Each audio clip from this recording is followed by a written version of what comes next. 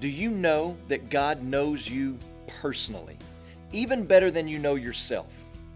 The God of the universe, who lays the beams of his chambers upon the waters, knows you. Jesus even says that he has the hairs on your head numbered. It's not that he just knows the total count. It's that he knows when number 7 falls off of your head and when number 1598 turns gray. His care for you is personal.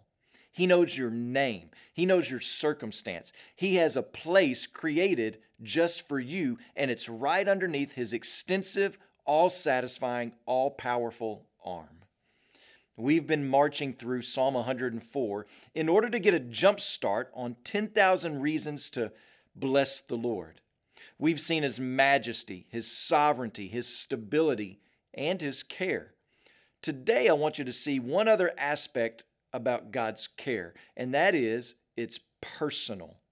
Psalm 104, verses 16 through 18. The trees of the Lord are watered abundantly, the cedars of Lebanon that he planted. In them the birds build their nest. The stork has her home in the fir trees. The high mountains are for the wild goats. The rocks are a refuge for the rock badgers. God plants trees and waters them so certain types of birds will have cover in their shade. He says that the high mountains are for wild goats. Rocks are a refuge for the rock badgers. He creates certain places for certain animals.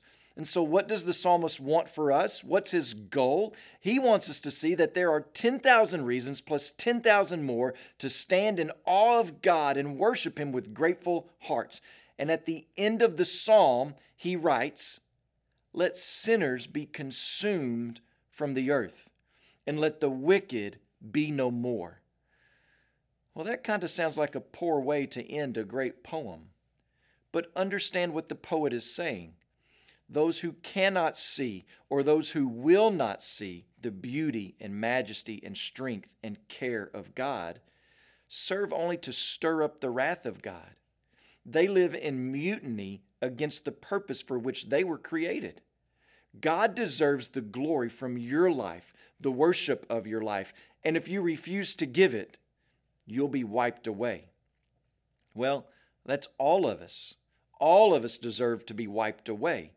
But the reason we are able to see his majesty and marvel at God's sovereignty and appreciate his care is because God has opened up our blind eyes and drawn us to himself. God has shown himself to us. He has revealed himself to us, not only in creation, but more specifically and more fully in Jesus Christ. And in Jesus, we see God, his majesty, stability, and his care. And this psalm speaks of the works of God and the acts of God. But the greatest act of all is in the sending and in the sacrificing of his Son in order to gain people from every tribe, tongue, and nation. God demonstrates his love towards us in that while we were yet sinners, Jesus died for us. Do you see the majesty of God in sending Jesus to be the sin bearer for man's sin? Do you see your need for a sin bearer? In the cross, Jesus, the perfect God-man, dies a sinner's death and then proves he is more powerful than death by rising from the grave 3 days after having died. He proves his word is true, that he came to bear the sins of many, purchasing full forgiveness and gaining complete reconciliation with the Father, able to give new life to all that come to Jesus in repentance and faith.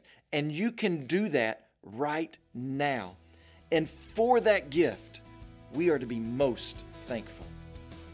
When you pray today, please remember Matt Barker and his family, our missionaries in Missouri.